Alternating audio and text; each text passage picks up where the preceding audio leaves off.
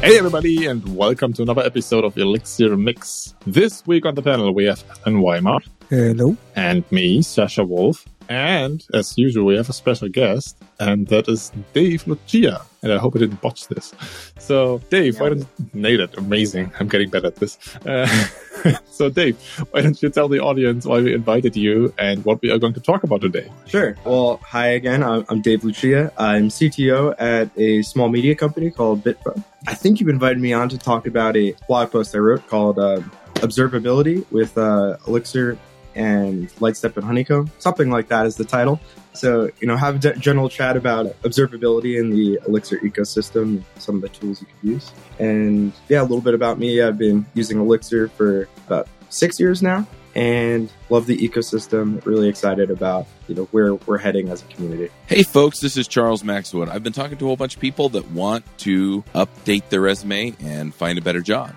And I figure, well, why not just share my resume? So if you go to topenddevs.com/resume, enter your name and email address, then you'll get a copy of the resume that I use, that I've used through freelancing, through most of my career, as I've kind of refined it and tweaked it to get me the jobs that I want. Like I said, topenddevs.com/resume will get you that. And you can just kind of use the formatting. It comes in Word and Pages formats, and you can just fill it in from there. Yeah, exactly. That sounds about right. That something rings a bell here. That there was this blog post. Funnily enough, 2 weeks ago, we already had an episode about OpenTelemetry because we actually got one of the Erlang maintainers on the show, whose name escapes me right now. I'm very sorry. But so I do remember from your blog post that OpenTelemetry is also something you're using. And it's also something we are using it at my current job. So I'm actually kind of interested to see where the journey is going. So Dave, you said that you're CTO of like a small media company, right? So I would assume that you were involved in like the product building from the get-go, right? So what? Yeah, yes and no. Sorry. And okay, question. Yeah, I wanted to maybe add one little thing, and then you can go running.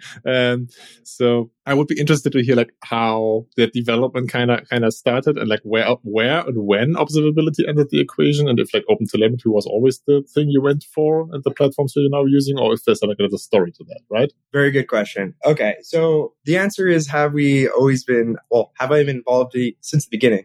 And yes and no.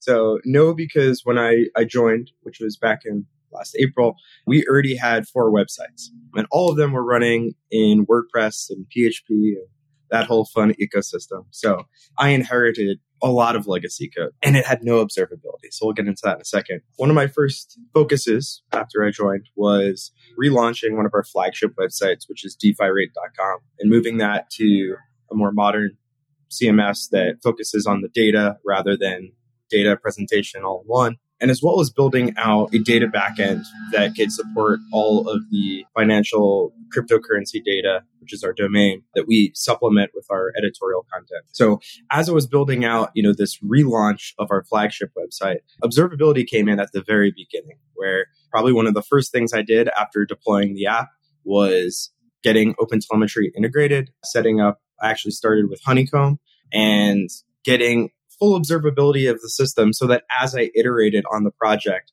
I could observe how queries were impacting route performance, how my open jobs were working in the background, all of that. So since the beginning of my new tech stack, on our legacy tech stack, we actually started out with no observability, and we have incrementally more observability now through something called PingDom, which is basically a service that will ping your website every few minutes and just check, is it responding?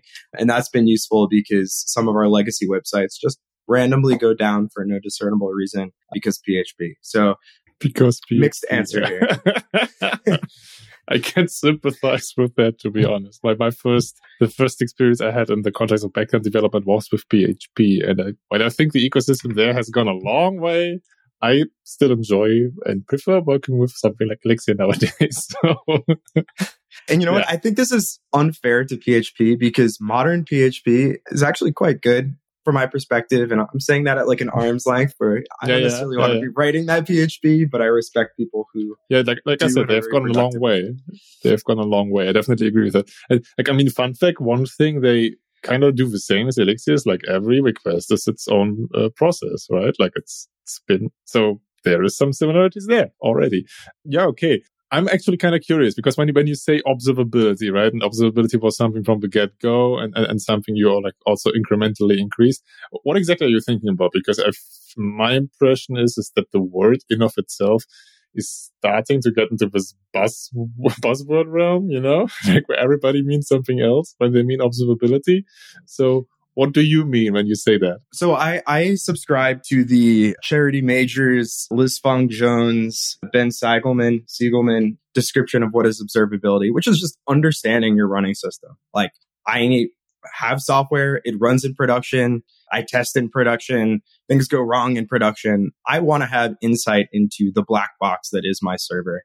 And so anything that helps me do that, whether it's a tool, a practice, a philosophy, I put that under the bucket of observability. So we could get now into more specifics of like, okay, what types of data is observability? You've got metrics, logs, error reporting, tracing, endpoint monitoring, all these things. These all fall under the bucket of observability. And I think people, when they think observability today in OpenTelemetry, they might jump right to tracing. Just like, if I'm not doing tracing, I don't have observability. That's just not true. There's a degree of observability or like how much your product is observable. And there's just a lot of different tools and a lot of different types of data that can help you with achieving observability. Yeah, I think that makes a lot of sense. It's also what I would basically say that's similar to my definition of observability in that it's meant to be this outcome, right? Like understanding what's happening. And I mean, metrics and logs and traces are all tools in that fashion. And they can be, some are more powerful, some are less powerful, but they all help to paint a more or hopefully a less or hopefully more complete picture of running system in which you want to understand. Okay, so based on what you just said and based on because of what your blog post is about, I would assume that like your relaunch is written in Elixir.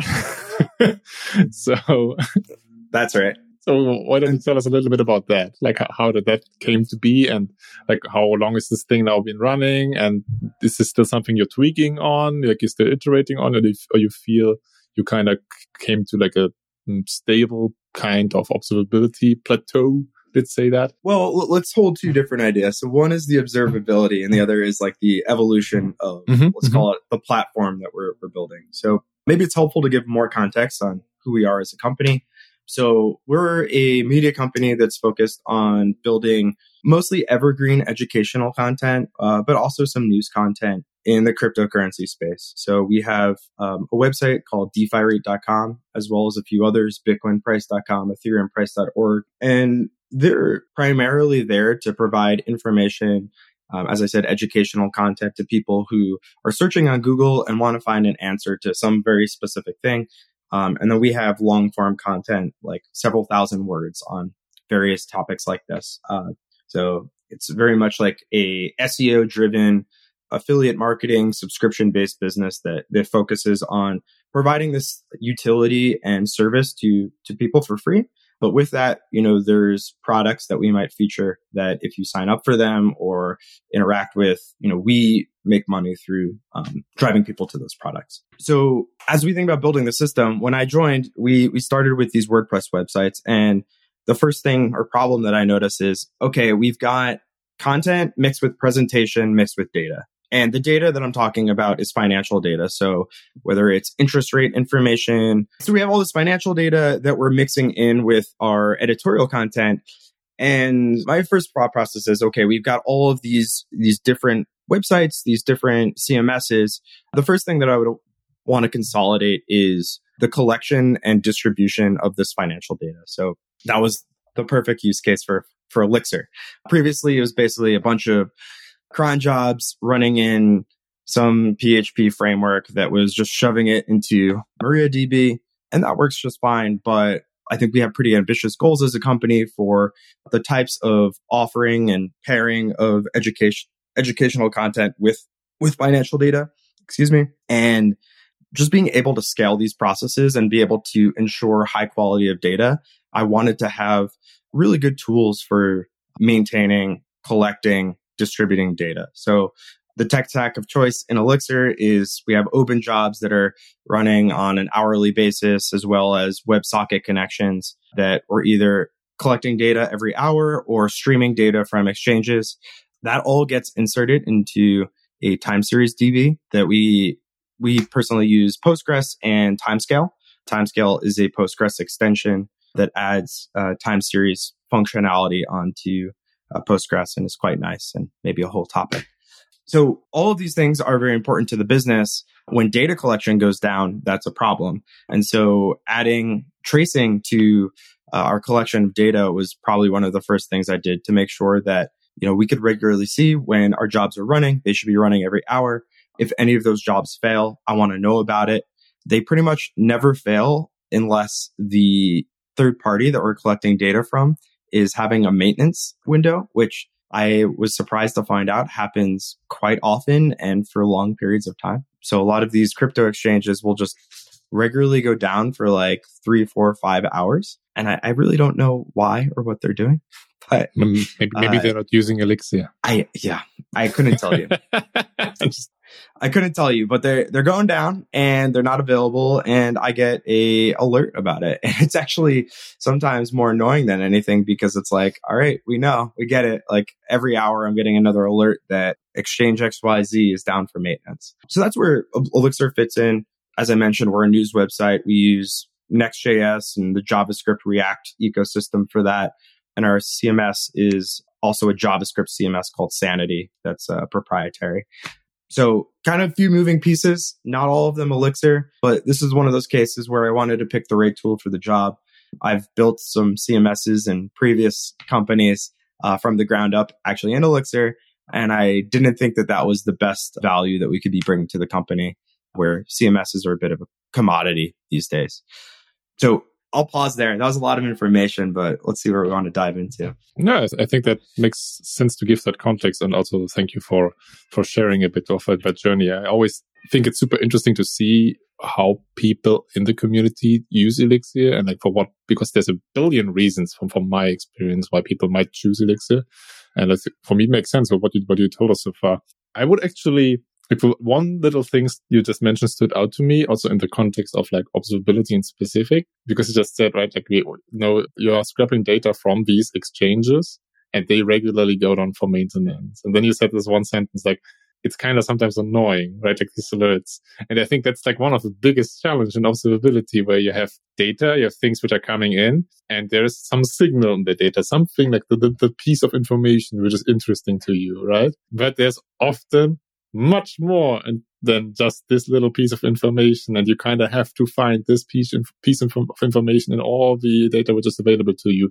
Usually it's what I like to use as like a metaphor, and I feel it's also used quite often. It's like noise versus signal, right? How much signal do you have and how much noise is there? And I'd be interested to hear like what kind of approach you've taken. So like in adding observability to your product, to like maybe also the legacy system, because I feel that's the situation a lot of people are probably in, where you have an existing system and you might want to make it a little bit more observable, but also in maybe taking that as like a consideration from the get-go for a new system, and what kind of choices you personally have been making to, well, hopefully get more signal than noise, right? Really good question. I gave a talk at OliConf, I think it was last summer or 2 summers ago. I can't keep track of time anymore. But one of the things I talked about is like observability is a garden, and you need to tend to your garden. And sometimes, you might have added alarms, and those alarms are just not adding value to you. They're noise, as you called it.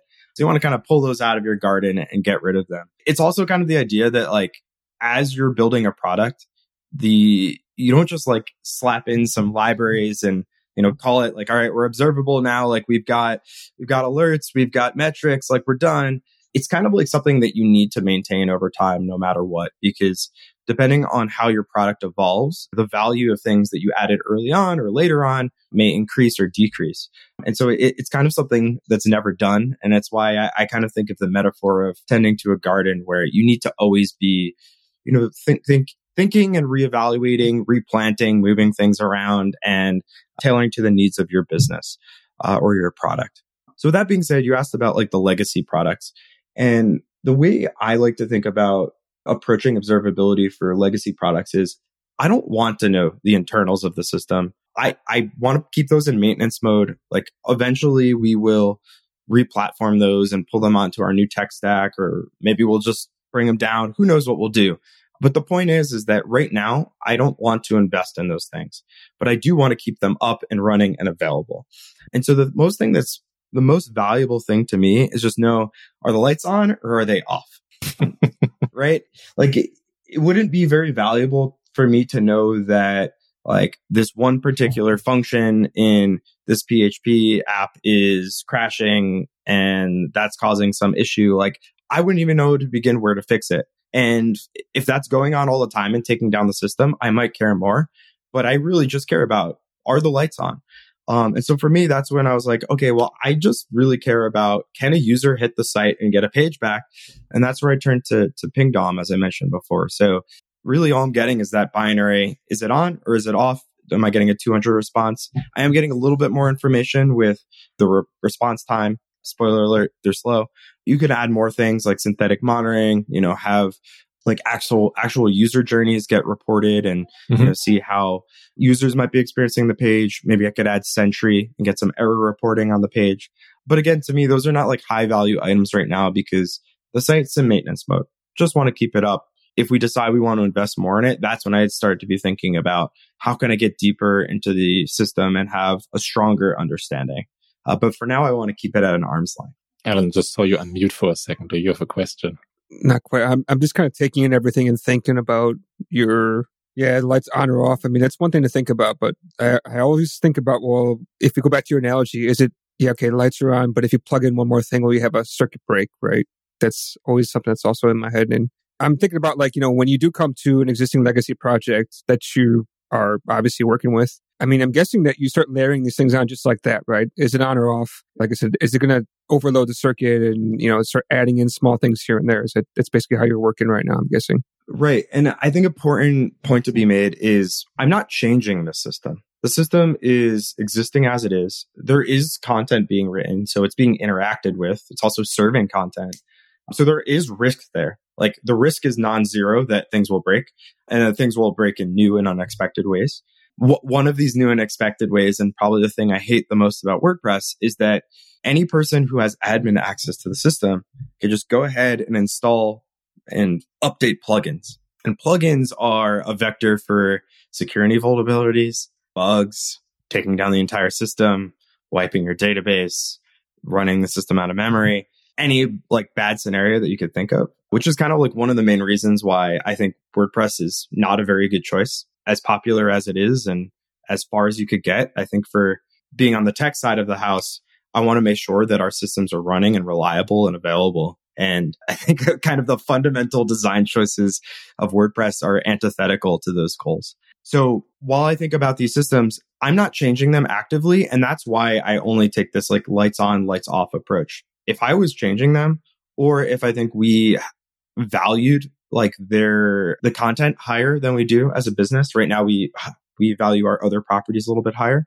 I would probably start thinking about instrumenting more metrics, more logging, getting more alerts, getting deeper on the system and getting more observability. But I'm not there yet. And so it doesn't provide value to me. That it's just noise right now. I was also thinking about would something, because you're working with WordPress, right? And I think everybody knows that it's super dangerous to work with because of all the security vulnerabilities. Do you also think that adding in something like checking what version of WordPress you have and all the plugins and then seeing if they're most up to date, etc., could also be something of observability too? Absolutely. I think if you're going to run WordPress, then maybe you want to look at some of the more enterprise installations that, I don't know, maybe have some of those tools out of the box. The first thing that I was looking for when I wasn't sure if we were going to keep WordPress or not was, can I like generate a lock file for dependencies and like install them as I would with like a npm install or mix install, mix deps get kind of thing? There is something that exists. I think it's called Fabricator. I could be wrong about that. But yeah, that's maybe I don't know if I put that under the camp of observability, but it's certainly like a protection. Maybe has a dependency changed in the running system would be an observability thing. So I think we kind of got like a complete picture of also like where you're standing and what your reasoning has been for like some of the choices you've made, right? I'm kind of interested from where it went from there, right? I mean, like you said, mentioned Pingdom as like this method of choice for just figuring out, hey, is this thing up, right? Like, is this thing running?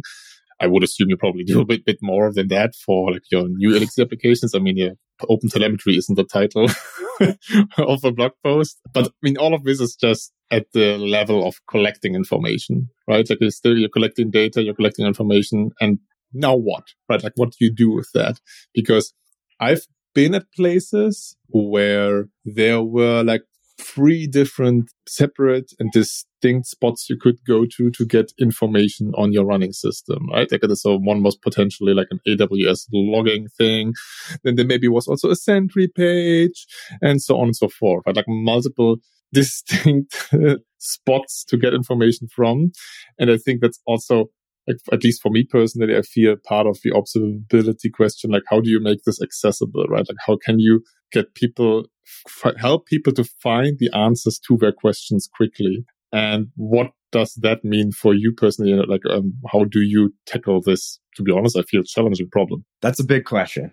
So yeah, no, I think before we get to how do we, like, what do we do with the data? Like, how does it help us? How do we analyze? I think we need to talk about OpenTelemetry and what it is, like what we're getting from that. So OpenTelemetry is a standard. It's a working group. It's a series of language specific libraries and SDKs that allow you to instrument your application to produce, collect, and distribute specifically tracing data, metrics, and soon to be logging. I don't know is stabilized yet. So in the past, all of these things would typically be done by very vendor specific means. So maybe logging could be an exception where you shoot it to standard out or some file and then something collects it.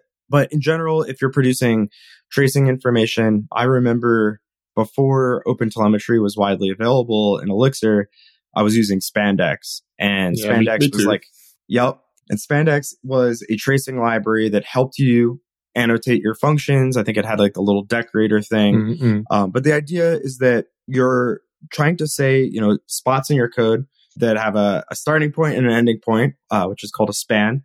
And as you call functions and send messages across processes, these spans build up a tree, and this tree is called a trace.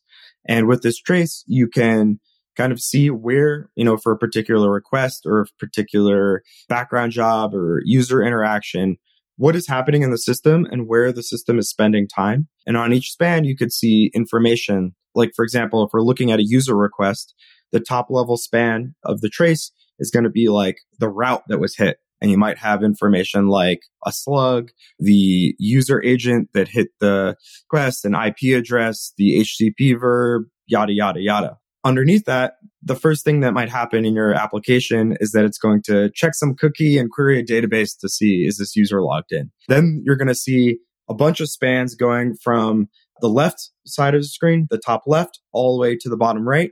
And that's your N+1 query that you didn't know you had in your application, where you're seeing a query to the database followed by a query to the database going down. I've seen that thing. Yeah.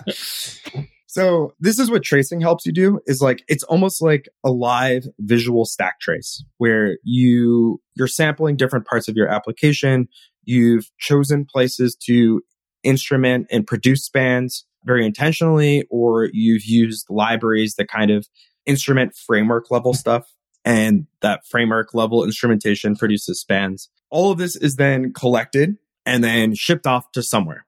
Now, in the past, when we're talking about Spandex, you might have had a vendor that we were using. Maybe you chose Datadog. And with Datadog, you probably had a Datadog agent that you needed to run, which is either a library or another process that runs right next to your application. And your application will send it either over like a Unix socket or over HTTP or some other means.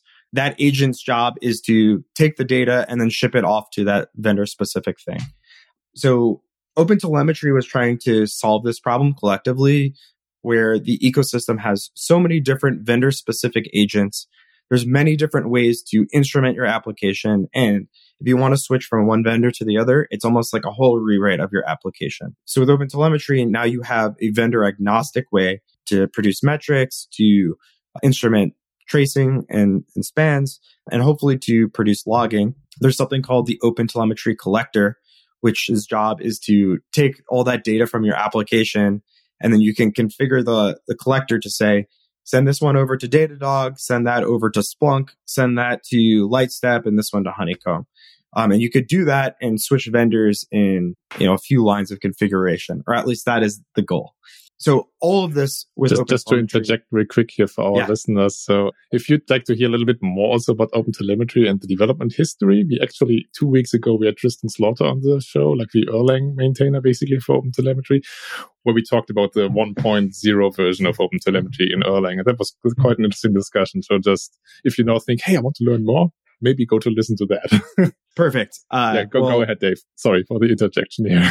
No, that's awesome. And I'm glad I know that, because Tristan is basically, he wrote like 80 or 90 or almost 100% of the implementation for Erlang and Elixir with the rest of the OpenTelemetry working group. Hey there, this is Charles Maxwood. I'm excited because I wanted to let you know about this thing that I pulled together that I've been dying to have this for years, and I never felt like I could. And then I just realized that there's no reason why I can't. So I'm putting together a book club, and we're going to read development-focused books, career books, technical books, whatever. The first book that we're going to do is going to be Clean Architecture by Uncle Bob Martin. If you're not familiar with Clean Code or some of the other stuff that Bob has done, check that out. I've also talked to him on the Clean Coders podcast, which is on Top End Devs. But we're going to get on. He's going to show up to some of our meetings. And what I'm thinking is we'll probably have like 5 or 6 people part of the conversation along with Bob and I at the same time. And we'll just, so somebody can come on, they can ask their question, and then we'll just rotate people through. So we'll mute one person, unmute another person when it's their turn to come on and be part of the discussion. So we'll do that for like an hour and a half. And then the other part of it that I'm putting together is just kind of a meet and greet gather area on GatherTown. And so after the meetup and the call, what we'll do is we'll all go over to GatherTown, and you can just log in, walk up to a group and have a conversation. And that way we can all kind of get to know each other and make friends and get to know people across the world. One thing that I'm finding is that, the meetups are starting to come back, but a lot of people don't have the opportunity to go to a meetup. And I really want to meet you guys and talk to you. So we're going to put all that together. It'll all be part of that book club. You can go to topenddevs.com/book club to be part of it. And I'm looking forward to seeing you there. The first book club meeting will be in December, the beginning of December. We're starting the first week of December. And you'll also be part of the conversation about which book we do next. I have one in mind, but I want to see where everybody's at. So there you go. Okay, so let's talk into analyzing this data and actually doing something useful with it. So data is not intrinsically useful. Like, it's only useful if it provides value to the business. So you can produce all of the data you want. You could have 1 million metrics and 1 billion traces, but unless you know how to funnel that down and sift through it and get to kind of like, what is the problem you're trying to solve or the thing you're trying to understand, not very useful. So I've been using 2 different tools specifically for tracing and metrics over the last few years. That's Honeycomb and Lightstep. What's interesting about Honeycomb and Lightstep is that they provide analysis and correlation tools that help you find what is relevant to your problem as soon as possible. So let's just imagine that production goes down on my website, defirate.com. It just stops working, that ping DOM fails, and I get an alert, we're down, the site's 500ing. So where do you go? Like, what's the first thing you do to uncover that issue? Maybe you're getting alerts, maybe you're not. I now need to go and I need to like figure out, like, where do I even start to look? You might have a hunch, but maybe you don't. So the first thing you do is that route that is failing, go into your observability tool. So I'm going to go into Lightstep and I'm going to see the 500s, and I'm going to click on an example trace. And maybe that will bring me right to the root of the problem where something changed and now this database call is failing and that's bubbling up and breaking everything. Sometimes it's not so simple. Sometimes you have a bunch of services and they're all communicating together. They each have their own database. and maybe like one service up the chain that manages user authorization is the thing that's failing, and that's why everything is breaking. What you can do with Lightstep and Honeycomb is that you can select sample traces. So you might see like, okay, this failure has been happening for the last hour. You're going to select that. You're going to also take a baseline of like when things were good. So you'll select like 2 hours ago, everything looked good. And what Lightstep can do is it's going to compare the spans of the failure mode time with the baseline time, do a correlation analysis, and bring up spans where there is a statistical significant change in what has happened in that span. So maybe it will correlate it to like this one user is actually the only person who's causing this outage on the site. Or, hey, this one database in this one specific region, every query to that is failing. And then that's where you could be like, oh, okay, I need to go into RDS and I need to restart something or run some maintenance job or, talk to our operations team. But these tools are like helping you analyze and find the root cause of your problems faster. Yeah, that makes a whole lot of sense. And is that then also something where you try to make this the one source of truth, where you would say, okay, if I have a question about the active and running system, right, then I just go, for example, to Lightstep or to Honeycomb. Or, I mean, if you still have a Datadog, because that is, in my experience, kind of where some of these efforts tend to fall apart. Like where it's okay, wait, for this you have to go there, and for this you have to go there, and for this you have to go there. So, yeah. Well, I'd like to hear your perspective on that. I agree with you that at my last job, I worked at a sports betting company called SimpleBet, and we kind of were running into this issue where we had Datadog for some things, Grafana for others, Lightstep for everything else. And really all I wanted was everything to go into Lightstep. But the problem with Lightstep and any of these products is that they're all evolving. So when we first started using it, you could only get trace information. But what's really nice with the evolution is that they added a feature that allows you to bring metric data into the product. And the reason why you might care about metric data versus trace data is that they tell different stories, right? Like trace information is going to tell you about specific users, and you could do certain roll-ups. Like Lightstep has a really nice feature called streams where you could chart, all of the different traces and see like P95s and stuff and kind of like metrics produced from traces. But you might have other like application specific metrics, and they're going to tell you a story in aggregate, which is, number of requests coming in altogether or the memory of my system. And what you can do with Lightstep is you can bring in those metrics. And then when you're having these failures, you could look at this and be like, oh, actually memory spiked at this point. And you could click into that memory spike and do that same, here's the regression, here's the baseline. And then it's going to pull up relevant traces that are like, okay, these are the traces that had values changed in those periods. So I think the real value is in bringing all of this information together. And if you could do the same thing with logging information, which is really just the events time series, where I now can pull in relevant logs that, were in this regression period, you kind of have like a complete picture of like this regression where you've got the aggregate, you have like the big picture story, you've got like a really specific story about like a trace that's failing.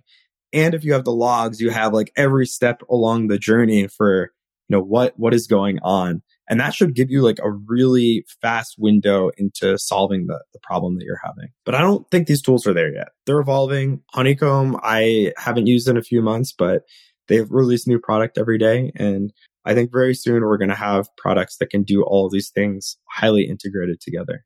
Yeah, and it would be really cool if we could actually stick the data from, or you can stick the data from like the Beam into these collections, right? Because it'd be really awesome to see all that stuff together.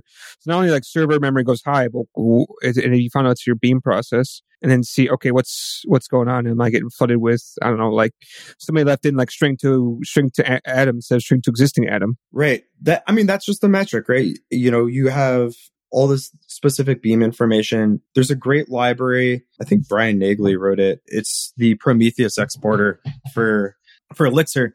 And there's just drop-in libraries that will just produce metrics for like atom count, process count, GC, all that kind of stuff. And you could just pull that right into your system. I think a problem with a lot of these tools is just there's all these competing standards that have happened over time. And OpenTelemetry is still very much a work in progress. And depending on the language you're using, is varying degrees of complete. So it's kind of like, can I do X, Y, or Z with OpenTelemetry? And the answer is, well, maybe. Like you might have to wait a few months, or it might have just been released, but it's not like compatible with this vendor yet, yada, yada. So everything is kind of like cutting edge right now. And that's a bit of the difficulty. Yeah, I believe it. And just wanted to know, like, Alan, why is it we always try to talk at the same time? It's crazy. It's like a recurring theme at this point. There are probably memes out there. But yeah, I could very much relate to what you just said earlier, Dave. I still remember this moment when at the job a few years back, we had our first setup of like spandex and some traces, and then I think we used Zipkin, or did we use, I don't know, like something which was running on our own infrastructure just to showcase them. And then we had the first kind of outage scenario, and I shot this thing up, and then I could see the traces, and I could see the logs for each individual trace, and that was like magic.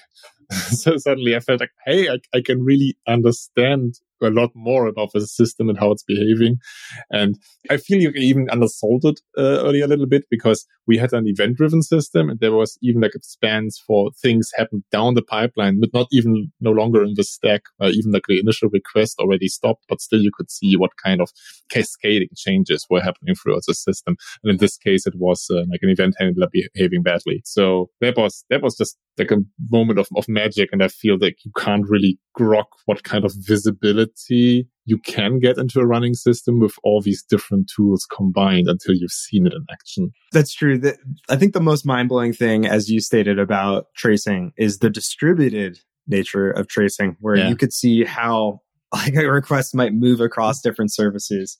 I actually worked with the kind of the same problem at SimpleBet, where we were using Commanded, which is a CQRS library. That was the same with us. Yeah.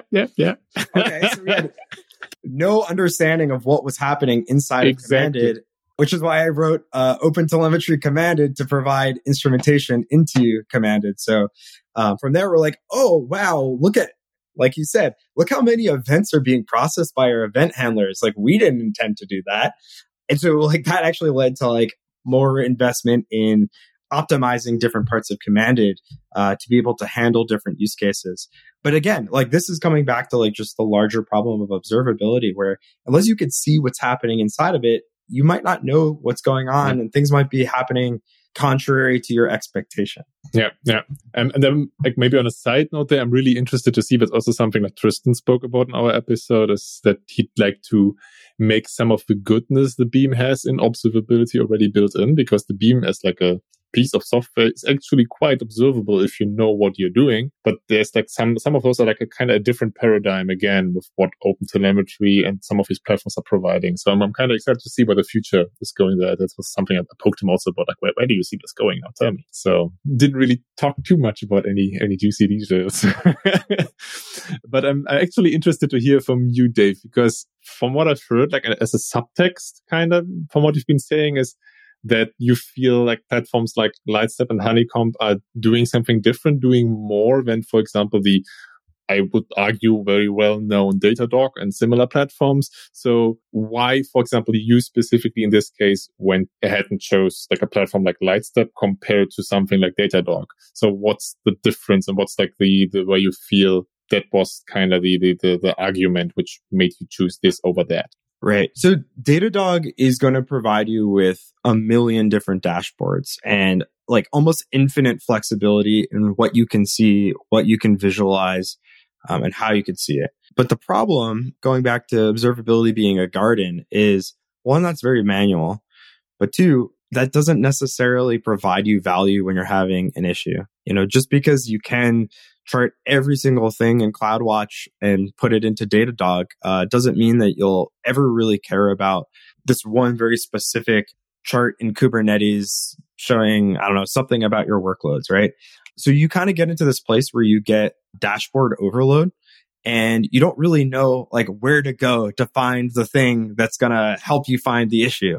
In other words, I never found that tools like Datadog were providing me with the tools to get to the root cause of the problem faster, the analysis tools, it provided a million different ways to visualize data. But once I had that data visualized, sifting through it and getting to kind of like the problem that I cared about always felt very difficult. They also don't have like very good tools with like different types of data, like how you might want to bring them together.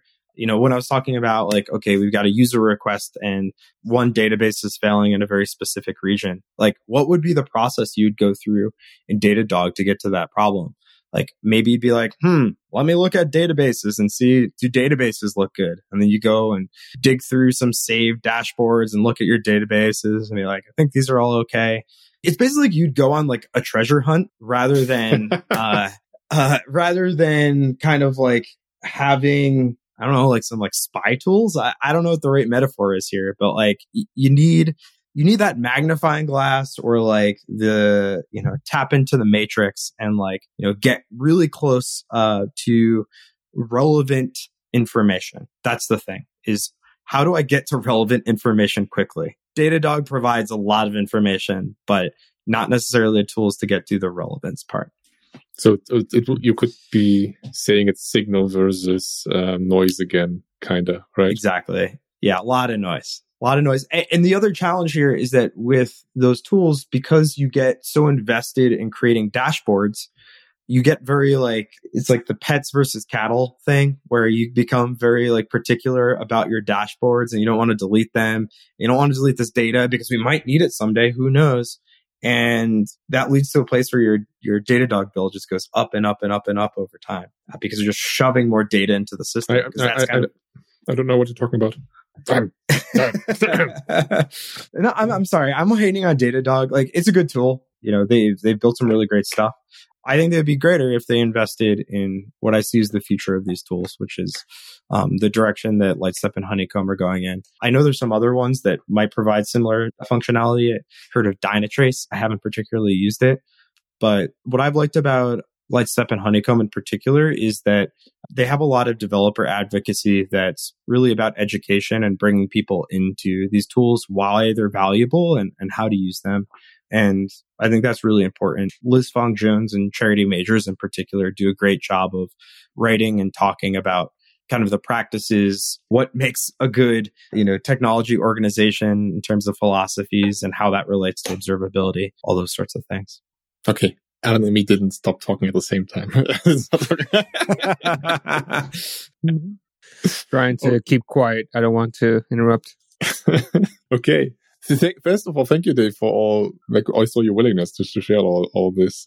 It's definitely something something of a topic I've also been it's very relevant for me right now because, as you just said, like we are currently using Datadog at my current job and we don't really feel we get the value out of it we would like to see. Part of that is because at the moment, there are a billion different things going on, right? So you never really feel you have the time to fiddle with these tools.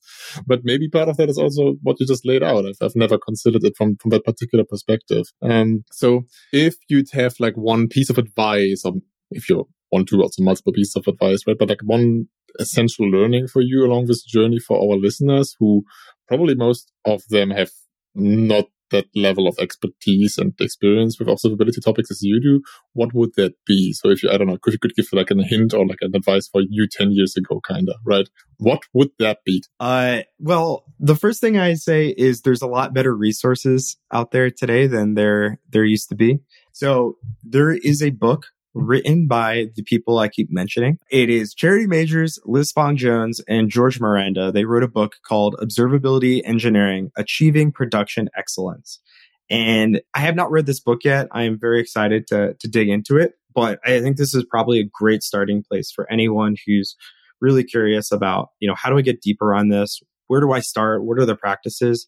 This book just came out, so it's very new, very relevant, written by like some of the most vocal people in the space about these practices.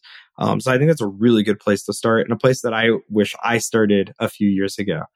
The other thing that I'd advise is get started by pulling in instrumentation libraries that work at the framework level. So follow the guide on the OpenTelemetry website for Elixir. Get some trace instrumentation in there by dropping in OpenTelemetry Phoenix, OpenTelemetry Ecto, and whatever other libraries you're using that have a trace instrumentation library available. Start there. That's actually the best place to start. You're starting at the edges of your application, at the inbound and at the outbound of your system. And then from there, you could start to connect Lightstep. You could probably be on their free tier, Honeycomb as well. They both have generous free tiers. Play around with it. Get an understanding for what is this tool giving me that New Relic is not? And, maybe you'll find that it's not providing me value, but I'd kind of be surprised if you didn't see the power of it. There's also some really good writings by Ben Seileman. He's kind of what sold me on Lightstep a few years ago when he started tweeting about how he went from production issue and then all the steps in between of doing that correlation analysis with traces and choosing the regression and the baseline, what we talked about before. He went through a visual example in this tweet thread, and that was wow, you could do that? That is insane. The power of looking across services and seeing how they interacted with each other, that is a superpower. So look through those readings, read through their documentation. It's excellent, both Lightstep and Honeycomb. And I think you'll be in a much better position. Read my blog post for getting started. And the other thing is there's a lot that needs to be done on documentation in OpenTelemetry. And I'd encourage people who do have some expertise, myself included, to contribute to the documentation, to write about it. There could be much easier ways to get OpenTelemetry into your application. I'd love a mix OTel init.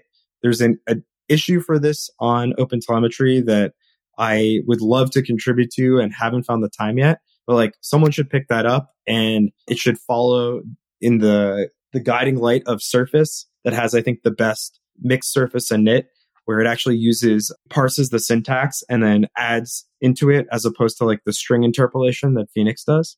We could have really good onboarding experiences, and the tools are all there. We just need to build it. So call to action for people listening. It'd be a great time to contribute because it's all so early still. Nice. Thank you. Alan, do you have anything you would like to ask, or otherwise I would say we can close this up? No, I just put that book onto my ever-growing, never-shrinking backlog of things to read and buy and read again. Oh boy, I can sympathize with that. Okay, Dave, if people want to get in touch with you and also, want to work, are you hiring right now with you, right? So how could they do that? Yeah, so you could reach me on Twitter or on the Elixir Slack. I'm DavyDog187. Gonna stick to that handle until I die. You can find me on Twitter and Elixir Slack on that handle. I am hiring always, but maybe not so relevant to this podcast. Looking for front-end developers. So if you're into React, Tailwind, and all that fun stuff, give me a holler and we should talk. But otherwise, yeah, really excited about the space and always want to chat with people who are excited too. Nice. Have you ever wished that you had a group of people that were just as passionate about writing code as you are? I know I did. I did that for most of my career. I'd go to the meetups. I'd try and create other opportunities. And it was just really hard, right? The meetups, I got some of that, but they were only once or twice a month. And it was just really hard to find that group of people that I connected with and really wanted to, talk about code a lot, right? I love writing code. I think it's the best. And so I've decided to create this community and create a worldwide community that we can all jump in and do it. So we're going to have 2 workshops every week. One of those or 2 of those every month are going to be Q&A calls, right? Where you can get on, you can ask me or me and another expert questions. The rest of them are going to be focused on different aspects of career or programming or things like that, right? So it'll go anywhere from deployments and containers all the way up to managing your 401k and negotiating your benefits package. We'll cover all of it. Okay. And then we're also going to have meetups every month for your particular technology area. So we have shows about JavaScript, React, Angular, Vue, and so on. We're going to have meetups for all of those things. I'm going to revive the freelancer show. We'll have one about that, right? So you can get started freelancing or continue freelancing if that's where you're at. And I'm working on finding authors who can actually do weekly video tutorials on something for 10 minutes that's related to, again, to those technology areas so that you can stay current and keep growing. So if you're interested, go to topenddevs.com/sign up and you can get in right now for $39. When we're done, that price is going to go up to $75. And the $39 price gets you access to 2 calls per week. The full price at $150, which is going to be $75 over the next few weeks, that price is going to get you access to all of the calls and all of the tutorials and everything else that we put out from Top End Devs, along with member pricing for our remote conferences that are coming up next year. So go check it out, topenddevs.com/sign-up. Okay, then I would say we transition slowly to picks. And Alan, come on, Rustbook, come on. We haven't had one in so long. Yeah, I haven't, but I did have it on my, I have a couple on my radar that I'm going to be looking at pretty soon. I just shared a book called Distributed Services with Go. So I had some stuff come up about somebody asking me to build something in a distributed way and also using Go. So I decided to crack open this book I bought a long time ago. And I think the book is actually really good. I'm about halfway through, more than halfway through, nearing the end of it. And to be honest, there's a lot of information there. I think that could work for anything for distribution. So I think it's a really good book. Check it out if you want to know more about distribution. Like something I learned is like how to actually generate certificates. I didn't know that Cloudflare had this thing called CFSSL. Have you seen that before? Nope. You could generate mutual TLS certificates pretty easily. There's a ton of stuff in there. So if you're interested in like doing distributed services they got service discovery and mutual TLS certificates and all kinds of crazy stuff. Even though it's written in Go, I think it could be work for nearly any programming language because it's pretty agnostic for most of these kind of things. All right. I think I've seen everybody looking around, like putting the book onto their list right now.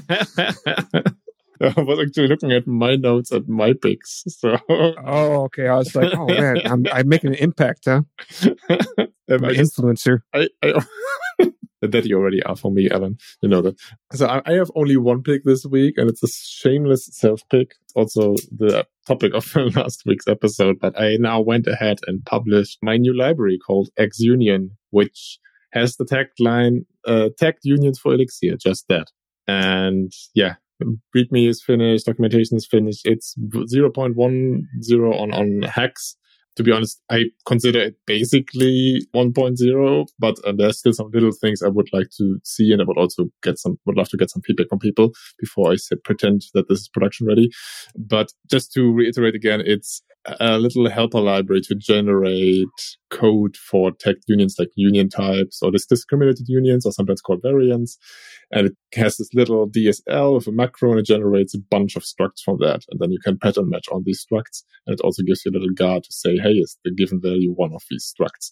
So you can have a little bit of this union type goodness without having to write all the boilerplate, because I've written this boilerplate and it's annoying as hell.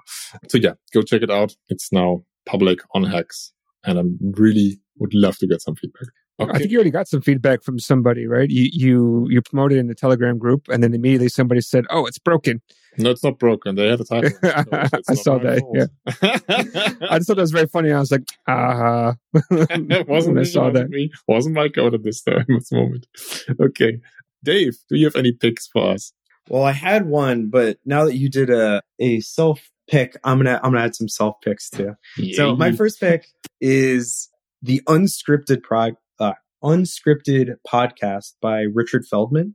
Actually, Jose Valim was tweeting about this a few weeks ago that he really enjoyed the podcast. And I've actually been following Richard for a long time. He's well known in the Elm community. He wrote, I think, one of the Elm books. He worked with Evan, the creator of Elm, for a while, and works at No Red Ink. He's also working on a language called Rocklang. That's kind of like Elm and Haskell derivative for the back end. And I'm quite interested in that.